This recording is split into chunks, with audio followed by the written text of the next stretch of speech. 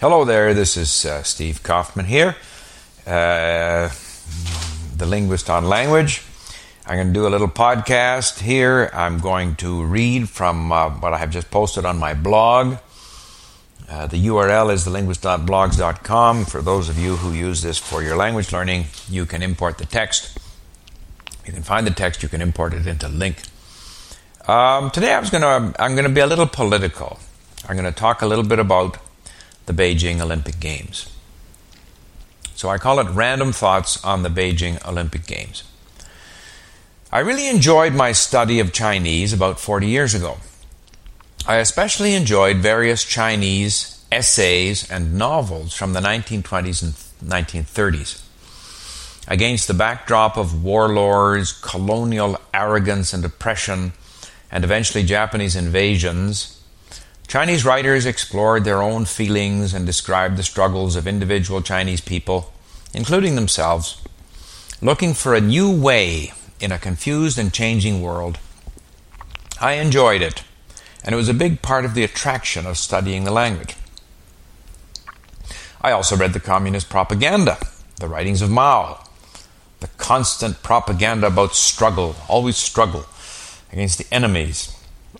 Always enemies, especially class enemies, especially capitalists.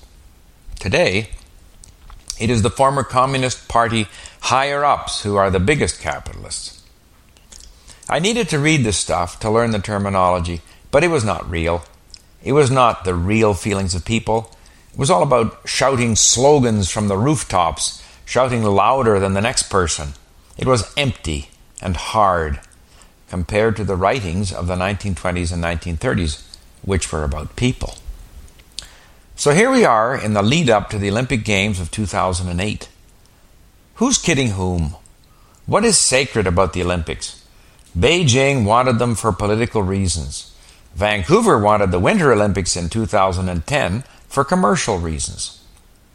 The athletes are spoiled, elite people, many of whom earn large salaries from companies who want you to buy their products. Nothing wrong with that, but let's not make it out to be sacred. I see no ideals, no people helping people, just pride and nationalism.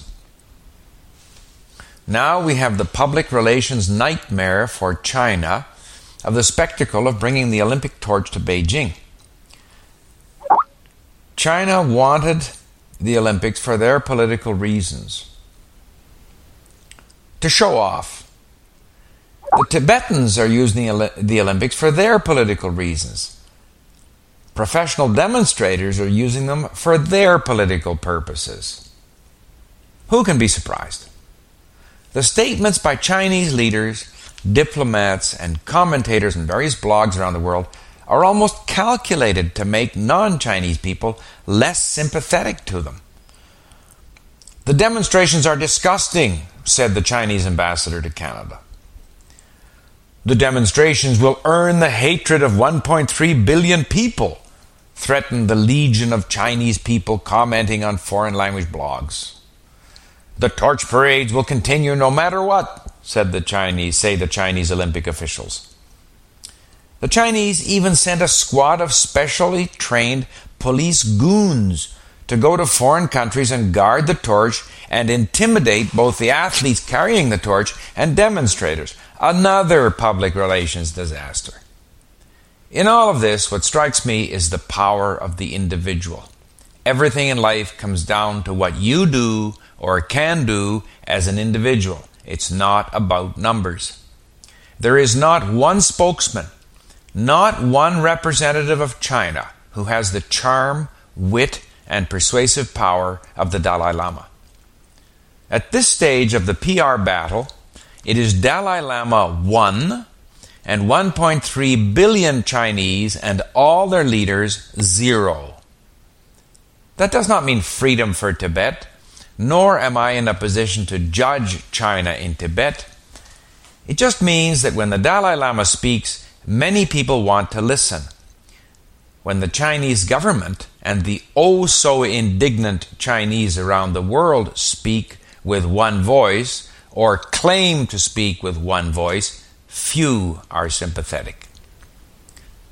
To some extent, that comes with being powerful.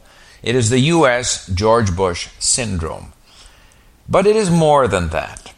The Chinese arrogance, uniformity of views, and lack of common sense make them appear machine-like and almost inhuman. A far cry from the 1920s and 1930s essayists and novels who tantalize me with the Chinese language, culture, and humanity. Today, it is all pride, vanity, and power. The Dalai Lama is an outstanding spokesman. The Chinese should hire him. Maybe they should offer him the position of President of China.